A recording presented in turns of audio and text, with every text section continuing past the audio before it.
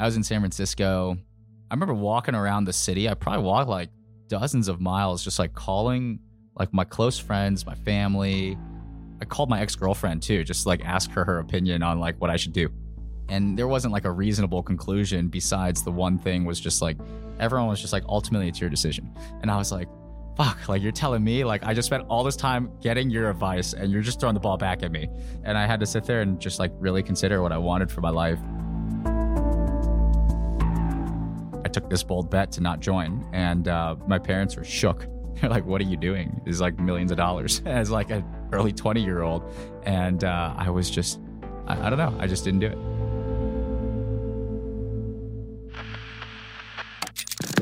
It starts with just taking that leap.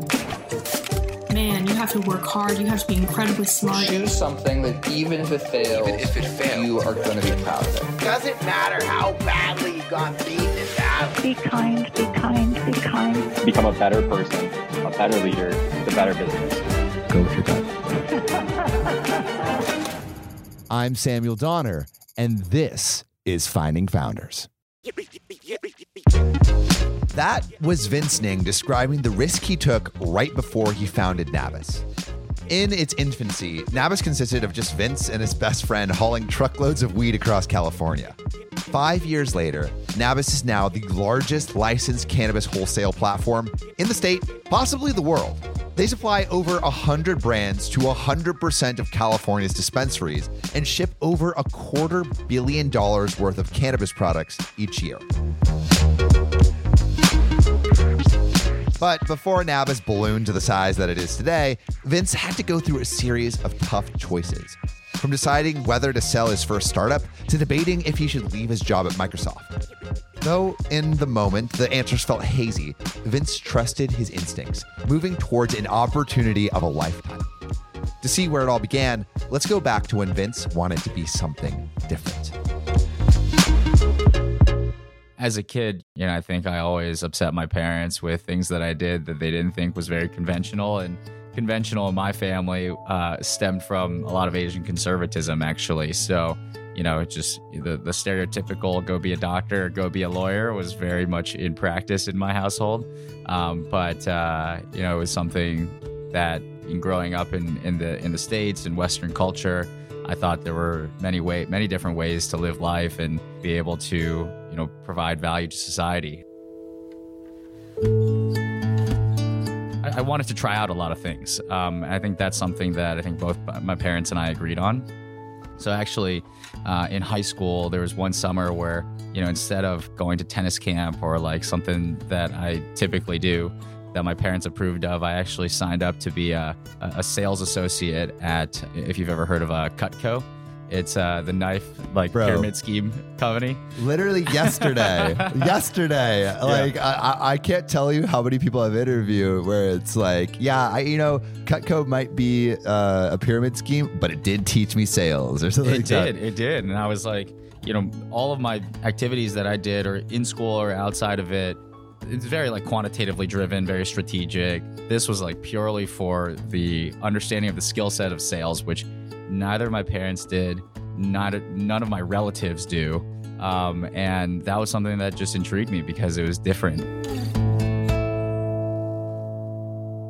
And what was it like going through that program and learning those sales skills? How many knives did you sell? Yeah, I mean, I was pretty proud of myself. Like, I sold about like $10,000 worth of knives. That's a lot of knives, man. I know. I mean, they were pretty expensive knives. I would just go around my neighborhood, or like, I think their whole strategy is like hire these kids to sell to their personal networks because that drives the sales process and more sales. How did that feel when you first started to actually, materialize this idea and this skill into something that actually made you money? Yeah, I mean, I was really nervous, like I'll go into to my friends' parents' houses. I think over time it was that once I started getting conditioned by small successes that kind of grew on itself, that's when I realized that, I think I was doing something right. Once I knew that I knew more than the customer, then I could sit in a seat, selling a product, and it felt more natural.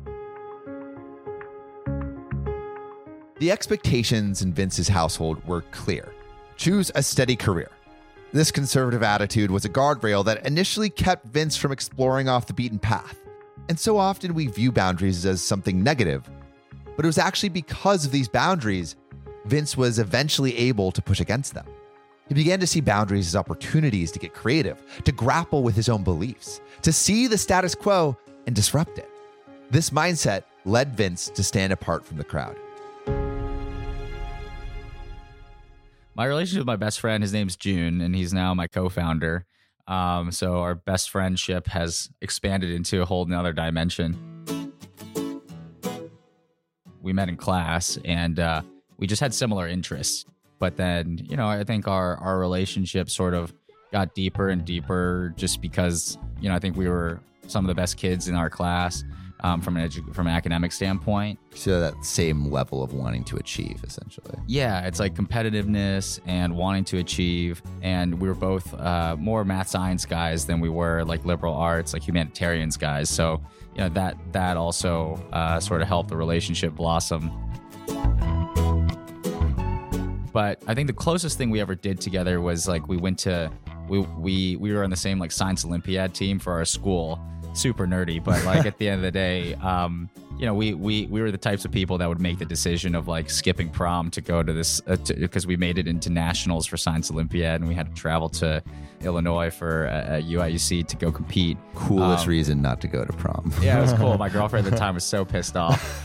And I think at the end of the day, that was kind of what it was. It was that like we kind of felt like we had our own little lane that we had earned and achieved for ourselves, and we wanted to keep drilling into it. And that's probably the closest we've ever worked on something together. We knew that like we could work together, we could rely on each other, and we could still have fun together while doing that. And I think that's like a good basis, and we could trust each other. And so that was a good foundational basis for for our relationship, I guess, as it applies to what we do today. I want to frame your parents' relationship to drugs and maybe like specifically cannabis. Do you remember any lessons growing up about like what you should do around these substances, or were there any conversations about that before college? Yeah, I wasn't really exposed to it all too much until like senior year of high school. My parents never really worried about me doing drugs or anything like that. It was always just, I think we were on the same page about it. Right before college, that was like my first time trying out cannabis products, and it was like beach week senior year, right as we were graduating. I was going to college, so I was just like, yeah, might as well like try some of this out. A bunch of my friends did it, and so it was an interesting experience. I got really high, and I was like, this is crazy. That it was like mind altering, Did you like take away anything else from that experience as like, okay, this is something I want to do more? Or was it like, okay, that's interesting, let's table it for a bit? Yeah, it was very much that. I think, that definitely led me to exploring, drugs and substances more. Trying weed for the first time in college was a big leap for Vince. Imagine if all of your life you'd been the good kid, the one who subscribes to their parents' beliefs and who buys into society's rules. All drugs are bad, period. But then he tried weed for the first time. For Vince, this was his debut as an adult. Before, others had set the rules. Now, he set them. With this newfound sense of agency, Vince began to question his entire worldview and ponder what else he might learn if he just dared to open his mind. But I did try like other types of drugs out there, and it definitely opened up my mind from a perspective. I started developing a bit more of an understanding about my own ego, because I felt like growing up, and then looking back now, I feel like growing up, I was kind of sheltered because I just didn't realize the world was like this. And there's different ways to look at the world until, these sort of like artificial ways to induce various perspectives helped me realize that, my ego is something that can actually change. It's not something that I'm like born with, and this is exactly how it has to be. Just like the thoughts that you have while you're on some of these substances definitely makes you reconsider some of the, I guess, instinctual habits or I guess, preconceived notions that you have, and allows you to like kind of like take a step back from your own brain for a second and like examine yourself. Yeah, I think like something that I've noticed is once you start being able to question your perception and like the basis of your own reality, it becomes pretty like simple to then question the basis of like what the world thinks your career trajectory could be. As you're going through college and exploring drugs, exploring new types of perception, exploring some of those money-making schemes, how does that eventually lead to a ginseng business?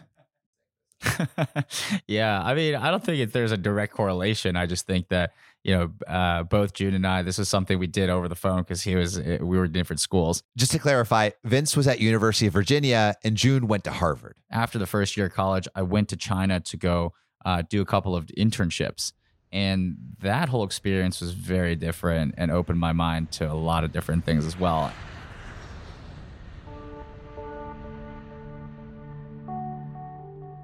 I just saw a lot of people like using ginseng in their everyday life as like home remedies. And I was like, China's market's huge. And if everyone's doing this, that there was like a business opportunity to be had. Ginseng is an extremely popular herb that is either served in a capsule or sometimes even added to food, but it's very popular to be served as a tea beverage as well. Now, I think that probably also led to a lot of my open-mindedness as well. I wouldn't contribute all of it to just drugs and alcohol, but I think that experience doing an internship in China and having, just like a whole different perspective on what work culture is and different types of businesses that can be built really changed things, because I felt like growing up in Virginia, going to college in Virginia, I had a very good sense of what Virginia was, and I had a decent sense of what the United States and Western culture was. You kind of operate with stereotypes all the time. And so I just assumed that, like, for instance, even small things, like you don't smoke in the building. But in China, like everyone like goes into the stairwell and just chain smokes cigarettes and then comes back in and continues their day. And I'm just like, my frameworks of which I like understood how the world worked were just being broken down and like rebuilt. And like college, I guess with, the whole China working experience with drugs and alcohol with the friends I made, I think that ultimately allowed me to sort of build up a new construct for what society was. So when I was in China, I worked for a bank and then I worked for Pfizer. The bank in China was different because it was, it's a totally domestic bank in China. Pfizer obviously is like a multinational company. So I kind of got two different lenses of Chinese working culture, one that has a Western influence, one that was totally insular. And, at the bank, people were just grinding, working extremely hard. And I guess I didn't get that sense in the US a lot of ways. I think labor is like really competitive there because there's so many people that everyone's just like working hard, and the salaries were like so much lower. I think the average person makes like $30K a year. And I just thought that was nuts. Like my frame of mind was like people making like 6-figure salaries. And that was a nice like middle class life.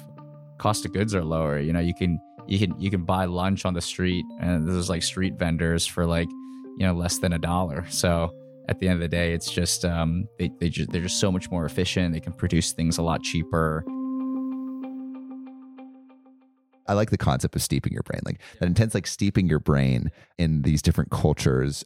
I want to return back to the ginseng business now. Yeah. So you've discovered China's way of life a little bit, and you discovered this product that might be profitable. So how do you actually start to build that up? Yeah, I mean, I will start off by saying this business actually never got off the ground.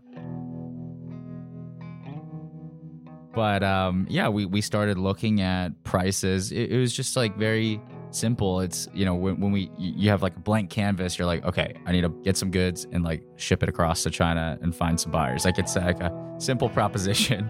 And so we started looking at like farmers who grew this sort of stuff in Wisconsin, where this was like the sort of brand name ginseng, the best quality, if you will, that people wanted in China.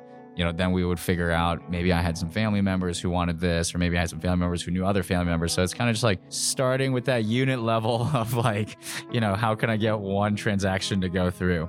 And then after that, just like optimizing. And so we Did started. you get any transactions to go through? No, not a single one. Yeah, we were gonna like take a trip to Wisconsin, but like, you know, at the end of the day, sometimes it takes money to make money. So we didn't have money to buy inventory. We didn't have money to fly out to meet farmers, fly to China to meet some customers, to build up those initial relationships. So it just never got off the ground. Yeah.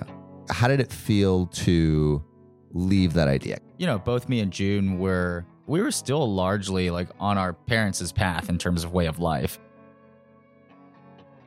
And largely speaking, it's all about like resume building and like prestige of like the institutions that you're associated with.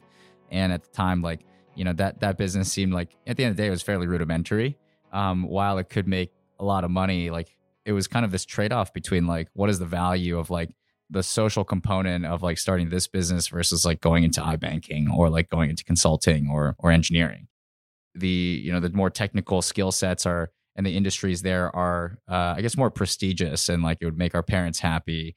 It would make us feel more confident in like talking to our friends that we got this like great job at like Goldman Sachs, you know? So yeah, we kind of dropped the idea because it didn't have that like kind of social appeal from that perspective. It wasn't like prestigious in any way. It was just like money for the sake of money. I think I was very much undecided on like which path to take, like whether I was going to just continue on the, you know, well laid out path that my parents wanted, that it seemed pretty good, or like go out on my own adventure and, you know, pick different styles of businesses to build and just go off the beaten path. When you make ginseng tea, at first it just looks like a piece of root floating in water. But give it 5 to 10 minutes, then take a sip. As the tea swirls around your mouth, you'll hit upon a medley of flavors, distinct bitterness, aromatic earthiness, licorice sweetness. But none of this is attainable without the process of steeping. For Vince, steeping his brain in China had the same effect as steeping ginseng root in water. His experience of a vibrant yet vastly different culture heightened his sensitivity to social structures and broadened his perception of reality. It allowed him to marvel at the scale and complexity of the modern world while simultaneously anchoring his focus on his first potential product. Building this first business challenged Vince in 2 ways. First, it trained him to think like an entrepreneur, to ask questions like, how can I make a profit? How do I promote my product? Second, it had him return to a question. Should I value prestige or passion? Follow the 9-to-5ers or forge my own path? For now, Vince's financial situation confined him to the 9-to-5ers, but it wouldn't be long before he stumbled upon his next big break. So 2012, I was second year in college. That was when I was like, you know, dabbling in weed and then also trying to kick off this like ginseng business. And then third year, I think my mindset was I really needed to just like buckle down on my grades. And then fourth year was when I, you know, got the job at Microsoft. And so I knew I had some safety and security. And then, yeah, a couple of friends and I basically started building this idea of this FanDuel for music. This company would be called Nostradamus. A lot of us were talking about, there's always, I guess, discussion about like, you know, who found what song first. And, you know, it always is kind of like a fun discourse of conversation for people. And we were thinking, what if you got paid to actually discover this song first and earliest and you got the credit, the social credibility for it? I felt like, again, I had the sort of blanket level of mental security of my job and career in the back pocket. So I felt like I wanted to maximize my time in college doing something else that was off the well-worn path that I could learn something from before I went into the working world. So essentially, like, you kind of had both at the same time, right? You had the security of a job waiting for you after you left college, but then you also had the ability to explore this, you know, more unconventional entrepreneurial path. There was actually like an impetus for all of this because our school had a pitch competition where they were giving out like tens of thousands of dollars in prizes for like student entrepreneurial ideas. And it was just like a grant. And so we were just like, okay, we have this idea. Why don't we just apply for this? But obviously we needed to like bridge the two things and actually have a product with some users and some traction. So I remember this one weekend, like before the competition pitch, I like had to go build out like the entire website. And I had never built an entire app before. And I remember Googling like everything and like looking at different blog sites to just like understand how to do even like the most basic things of like building a website. I mean, it was super buggy and kind of janky, but like I felt like I actually went full circle on building an app from start to finish. It was great. We won about $10,000 doing that pitch. And then we built the platform, got a bunch of our friends to go gamble on it. And we actually got invited to now it's actually a huge tech conference called Collision. And we were one of the sort of standout student startups that got selected across the nation. So we went there with the $10,000 and that was like a week before graduation. So whatever money we had left from actually trying to run the company during the school year, we basically just like blew in Vegas and, bought hotels, nice rooms, and had drinks and just like ended up, because we all had jobs like lined up. So what was software engineering at Microsoft like? It was probably exactly how you imagine it,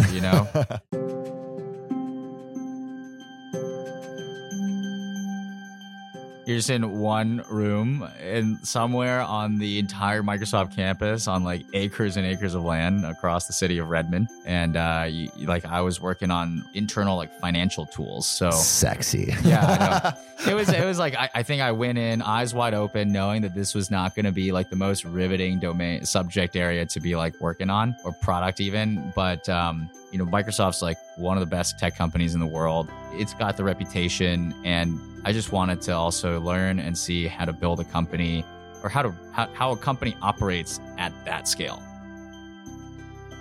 Specialization is vital in today's global economy, but Vince doesn't underestimate the value of being a generalist. There are people who just want to focus on breaking new ground, and that's fine. Trying new things is a huge part of the process, but to shepherd a project from beginning to end takes you to another level of leadership and another level of understanding. It means tackling the problems that no one else can tackle or that you just don't have the resources to tire out. I'm reminded of a Teddy Roosevelt quote. Whenever you are asked if you can do something, tell them, "Certainly I can." Then get busy and find out how to do it. This summarizes what ownership, responsibility, and success are all about. Don't know how to do something? Ask questions, go down rabbit holes, learn from your mistakes. In building the website, Vince didn't just gain new technical skills, he gained confidence. Learning on the fly affirmed his can-do attitude. It taught him how to problem solve even when intimidated.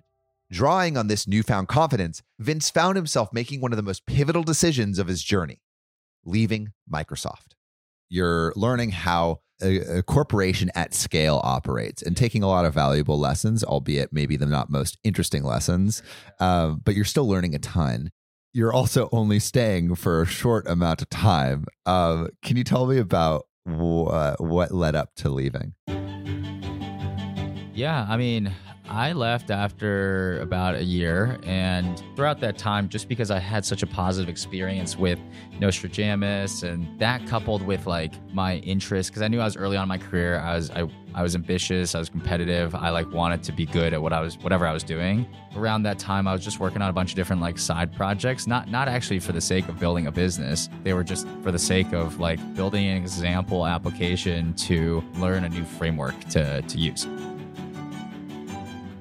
I had a friend, his name was Michael, and he went to UVA with me, and we lived together with a few other buddies of ours.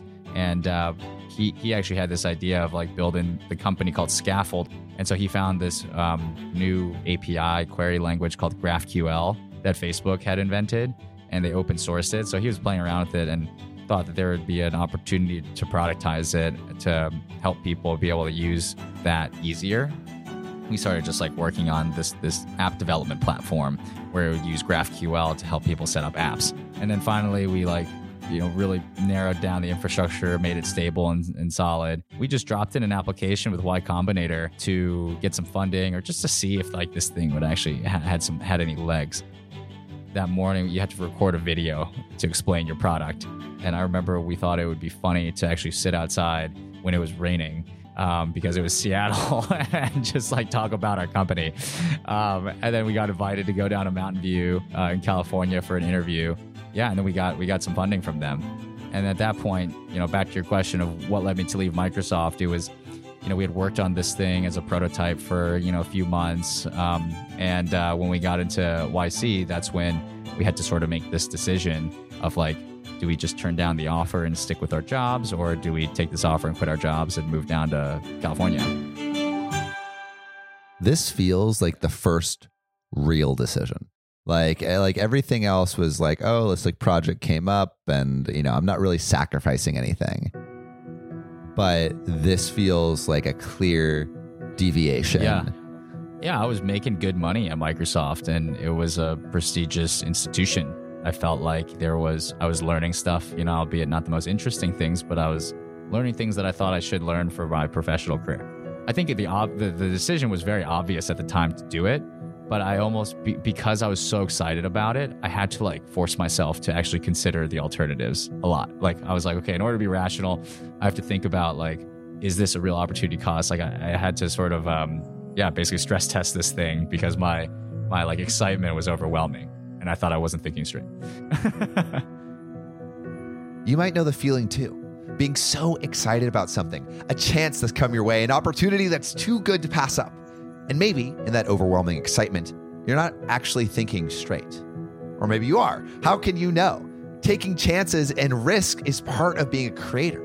You might have already guessed the golden rule of entrepreneurship. You can't succeed unless you try. But what's more important is knowing how to evaluate risks, to know when to buckle down, and to know when to take the leap. Could you tell me what YC is? Yeah, YC is, it stands for Y Combinator. It is a startup incubator accelerator program that takes very early stage companies. They give you funding to build your business, and they run you through a 12-week program, and you're basically in this like vacuum of just like learning and growing your business and just like hyper focusing on getting your business off the ground and into the market. And then at the end of it all, there's this big grand reveal to all of the best investors in Silicon Valley. Right. So you go into this environment, and how's the team feeling? How are you feeling? I think the feeling going in, I was a starry-eyed kid walking in those doors.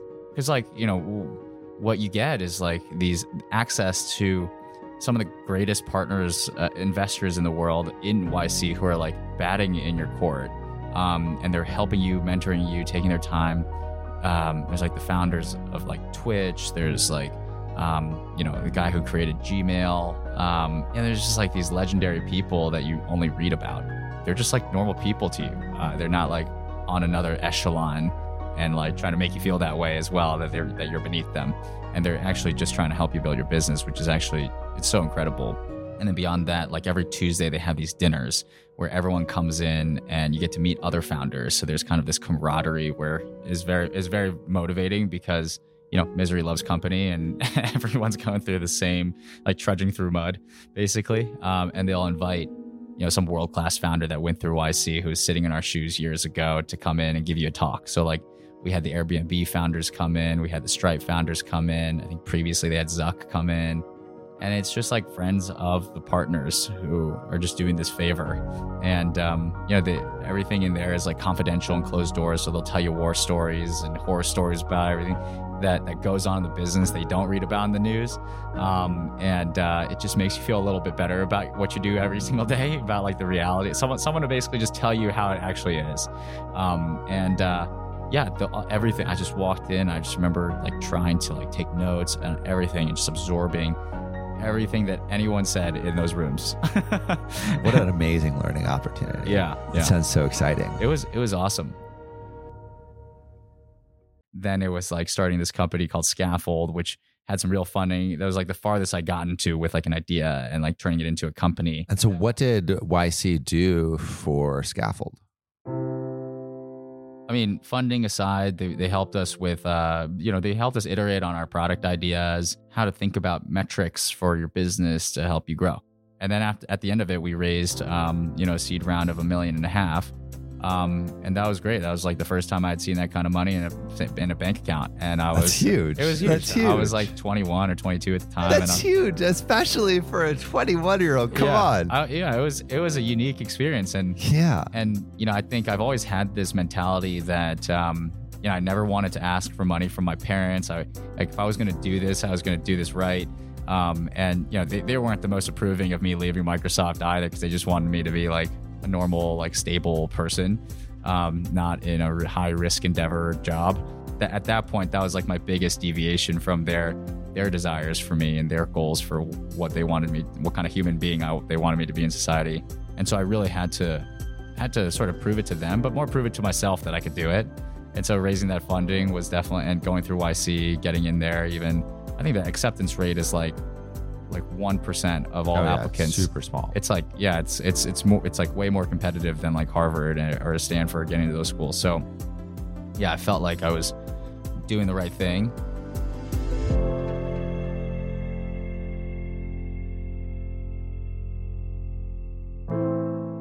We ended up getting it up to running about like 6,000 apps actively on our platform. A lot of that growth was through the 10 to 12 weeks of YC, because we were just so laser focused on like growth. And that's what got the business off the ground in a lot of ways. And so how does that lead to Amazon? Yeah, that one was an interesting one. I mean, I think because it was a new technology, Amazon's always like investing into new ideas. AWS has been a big focus of theirs. Their corporate development team reached out to us after we had announced our funding and we had gone through YC and et cetera, et cetera. They wanted to potentially acquire our business. We had just raised this fresh capital. So we had plans to actually go deploy this capital, invest in the business and grow it. And then YC also just like gave us this advice saying the same thing. You raise this capital, you're going to deploy it. Why they want to acquire you is because they're afraid of you. They're like, they see that there's some validation here and this could be a big idea. So they want to nip it in the bud, get you on their team so that you're helping them grow and get you at like a earlier stage so they don't have to pay up for it. That's the sort of mentality we went into these discussions with Amazon with, because we just thought, at the end of the day, we would love to just like flip the page and see the number and see what they were interested in acquiring us for. At the time, I think I still wasn't sure if I wanted to go through it. My co-founder and I had like pretty lengthy discussions about like how much time to spend on this thing and how far to go through with it. The decision that was made was just to sell it to Amazon. And I think in a lot of ways that helped me. I got to see a full life cycle of a business from start to finish, which was pretty interesting. The whole time I was still fairly on the fence. I like went through a lot of like different thought exercises on like what I wanted personally out of this company or out of this acquisition or staying on the path or whatever it was. And then my co-founder was more leaning towards like selling this thing. And I, at the end of the day, it's a partnership that you're building in a business. I had to respect the other person's opinion. But at the end of the day, if like my co-founder wanted to leave and like sell off the company, then what is there for me to do individually? You need a good team to actually build a good company. And, I try to look at things in the more positive light, which was like, it's a good acquirer. There's some money behind the scenes. And, we were able to have like some level of success story there.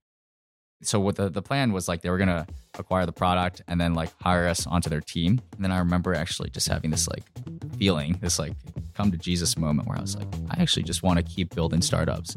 So I didn't sign my employment offer, and I told them I was going to obviously let the deal go through, but I was just going to stay out of working at Amazon to continue to remain in California and build other startups.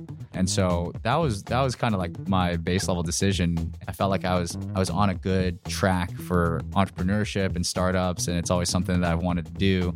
Just yet another risky bet to like not to like stay on this path, because I was like principled that I wanted to be an entrepreneur and like build a business that impacted society a lot. I think for at least personally, I made the right decision for myself. Now looking back on it, that sounds like a tumultuous period. It was a lot. I remember calling my close friends, my family, called my ex-girlfriend too, just to like ask her opinion on like what I should do. Everyone was just like, ultimately, it's your decision. And I had to sit there and just like really consider what I wanted for my life. And I took this bold bet to not join. And my parents were shook. They're like, what are you doing? This is like millions of dollars as like an early 20-year-old. And I think it gave me this extra drive after that as well, on top of the ambition that I already had to make the next thing that I did work, because I couldn't look back in regret. Ultimately, it's your choice. Everyone encounters this phrase at some point. While this phrase gives you liberty to take risks and live for yourself, it doesn't lessen the burden of deciding. What if you regret your decision later? What if it has unintended consequences? There's nothing more daunting than sailing into uncharted waters. On the open sea, the advice you've received and the lessons you've learned are your sails and compass. Studying how others have charted their courses can help you chart yours. But ultimately, you are the captain of your own ship. At the end of the day, the only thing that you can do is trust your instincts and steer in the direction that feels best for you. Taking a step back for a second, in between Scaffold and Nabis, there was about like a 9-month period of time where I didn't actually have an idea for what to do next. And that's, I think, what scared my parents the most. They were like, why would you turn down this offer for nothing? It was just like, I had a feeling that I was going to build something big and I wanted to do that. And so for 9 months, I wanted to be rational about it. So through YC, I made a bunch of friends, and the network that they put you in is actually incredible. So, I was basically just like consulting / freelancing, using the skill set I built, building Scaffold to actually help GraphQL, backends and systems for other YC companies. And then Cannabis kind of got into the fold because like, I was hanging out with June one day. He was still working at Facebook at the time in his corporate life. And I think he was considering quitting to like do a startup. And he did for like several months. And we saw this article that cannabis had just legalized. And, what happened was I had a friend who I went to college with who knew another guy who was in cannabis. And I just like, in the same vein of just like trying to explore different markets, that one was just really interesting because like we had both loved weed growing up and bonded over it. And it's just like an obvious idea, but I guess the opportunity was that it was just a new market. So no one had built any of this before.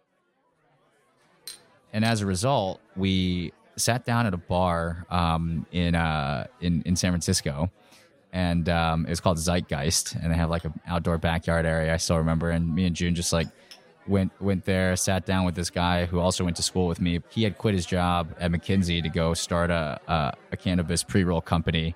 And he was like living up in Humboldt. And I just like sat down with him in San Francisco when he visited and just like try to pick his brain on the industry. Because, I figured it was like kind of a closed door supply chain and ecosystem, given how relationship driven, given how there's still a huge illicit market. Wasn't sure who to trust because like there's probably a lot of danger involved.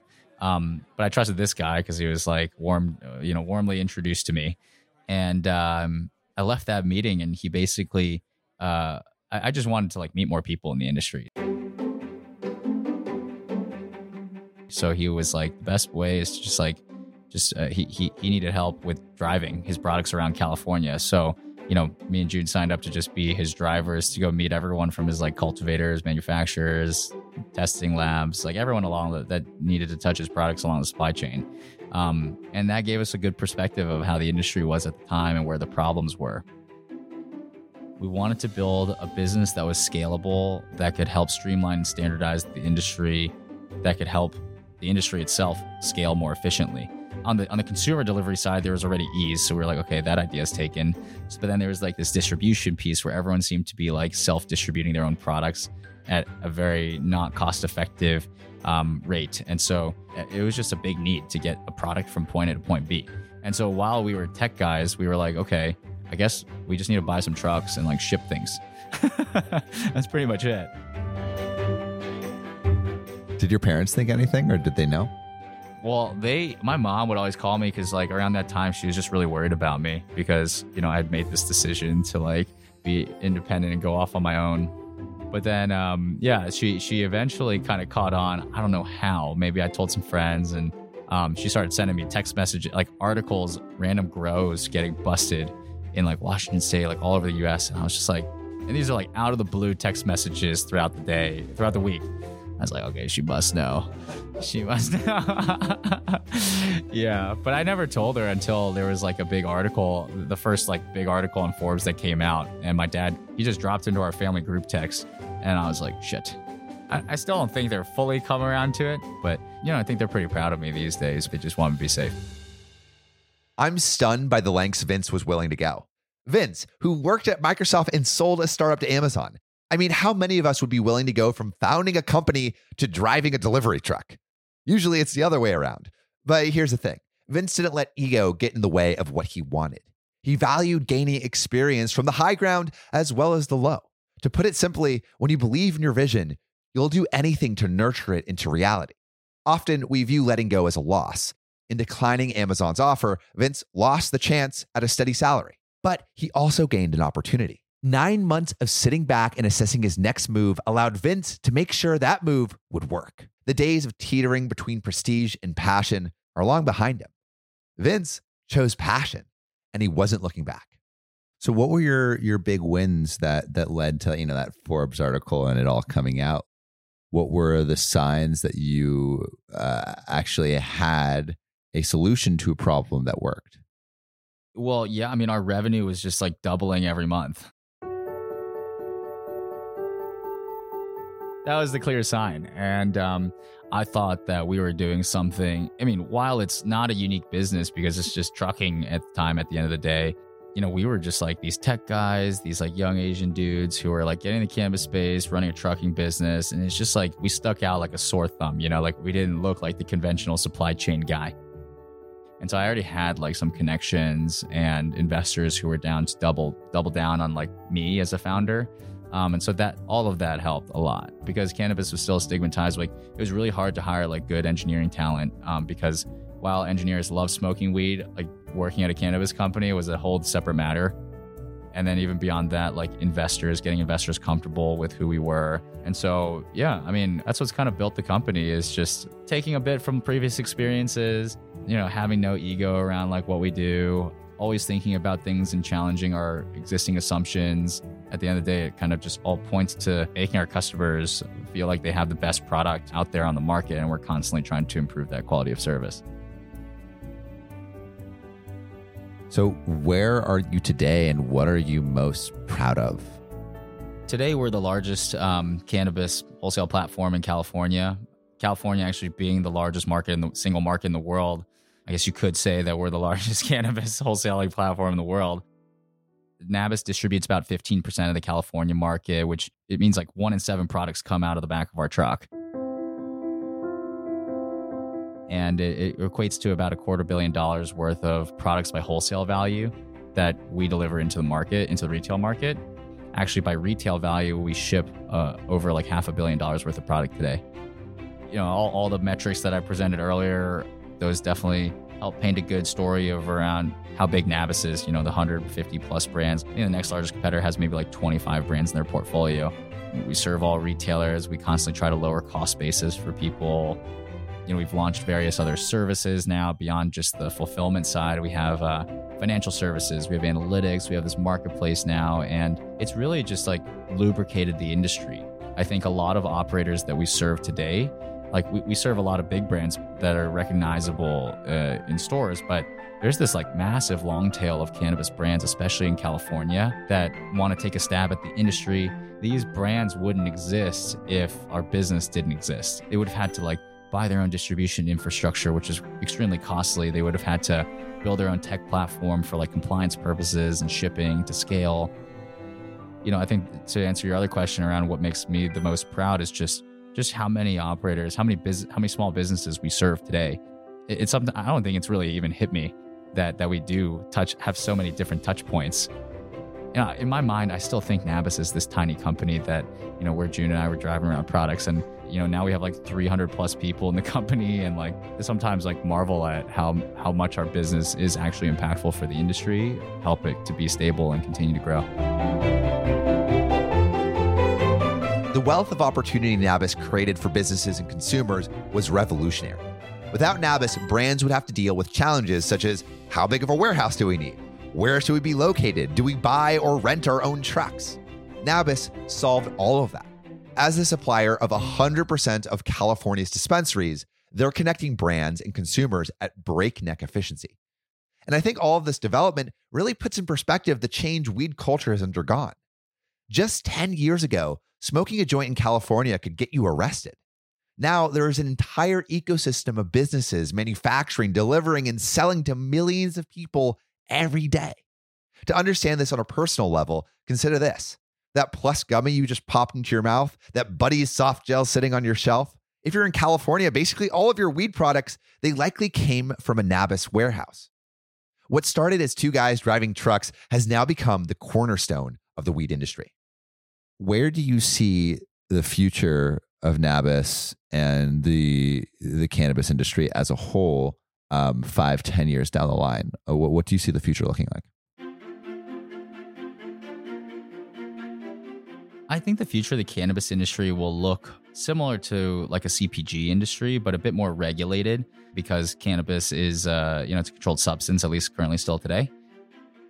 And, our vision for Nabis is if the end goal is to have like a nationally, federally legal cannabis industry with import exports, and Nabis being sort of like the invisible hand behind the scenes, helping fulfill products and making sure the supply chain is stable at the center of it. We want to be a national player, meaning we want to have national distribution infrastructure. We want to have the technology to be able to service different regulatory environments in different states. Eventually, if a boy can dream, like I would love to import, export into other countries. This sort of big tailwind and change in society is happening when we're still fairly young. So we can actually build this business for decades and have federal legalization occur. If you were to give a piece of advice to yourself when you were like 22, 23, at the beginning or near the beginning of your entrepreneurial journey, what piece of advice do you think you would give yourself that would make the journey a little bit more efficient to get to this point? I would say, it's kind of like a ironic answer, but I would say actually start earlier. I think for entrepreneurship, there's absolutely nothing you can really do to set yourself up for success besides doing it. It's like skiing, how they say it's like you can learn all the technical basics, read all the books you want, but at the end of the day, you just got to make your own mistakes and fall and get up. As long as you have the right attitude about, getting up and learning from your mistakes, you just need that one idea, right? And, I think there's this sort of perseverance that's required. And as long as you have that, I think starting the earlier, the better. Straying from the status quo doesn't happen overnight. It happens one step at a time. From the beginning, Vince didn't want to stay behind the guardrails. Each decision he made, trying weed, steeping his brain in China, leaving Microsoft, all of those led him farther and farther off the beaten path. I think if there's one thing to take away from Vince's story, it's this. When you view every experience as a learning experience, nothing is a waste of time. Embarking on a 9-month learning spree freed him to focus on his ambition without distractions. The knowledge he gained from trucking proved just as useful as the knowledge he gained from creating his first startup. These endeavors happened because Vince remained true to himself and chose what felt right to him. He turned down an amazing job because he believed that he was destined for something even greater. Yet, none of this risk-taking would have been possible if Vince had allowed his ego to get in the way. Often, we view prestige as something we choose. But what if it's actually something that grows organically as we pursue our passion?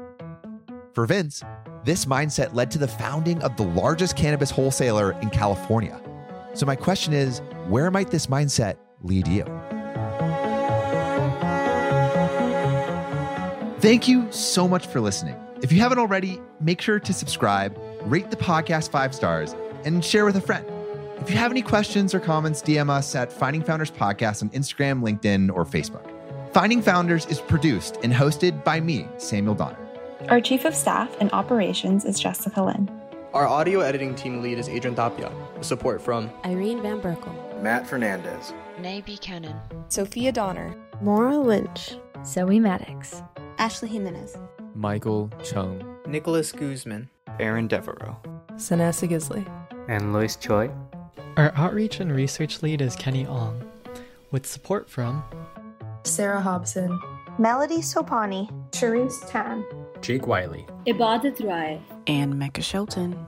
Our writing team lead is Elizabeth Bowen with support from Abigail Azurdia, Elise Caldwell, Jake Wiley, Jordan Ortiz, and Sana Sigisley. Our design team lead is Shruti Ramanand with support from Sohail Amatya, Tiffany Dang, Jonathan Wass, and Diana Marie Candeza. To see more of what we're up to, subscribe to our newsletter at findingfounders.co. Thanks again for listening, and see you next week.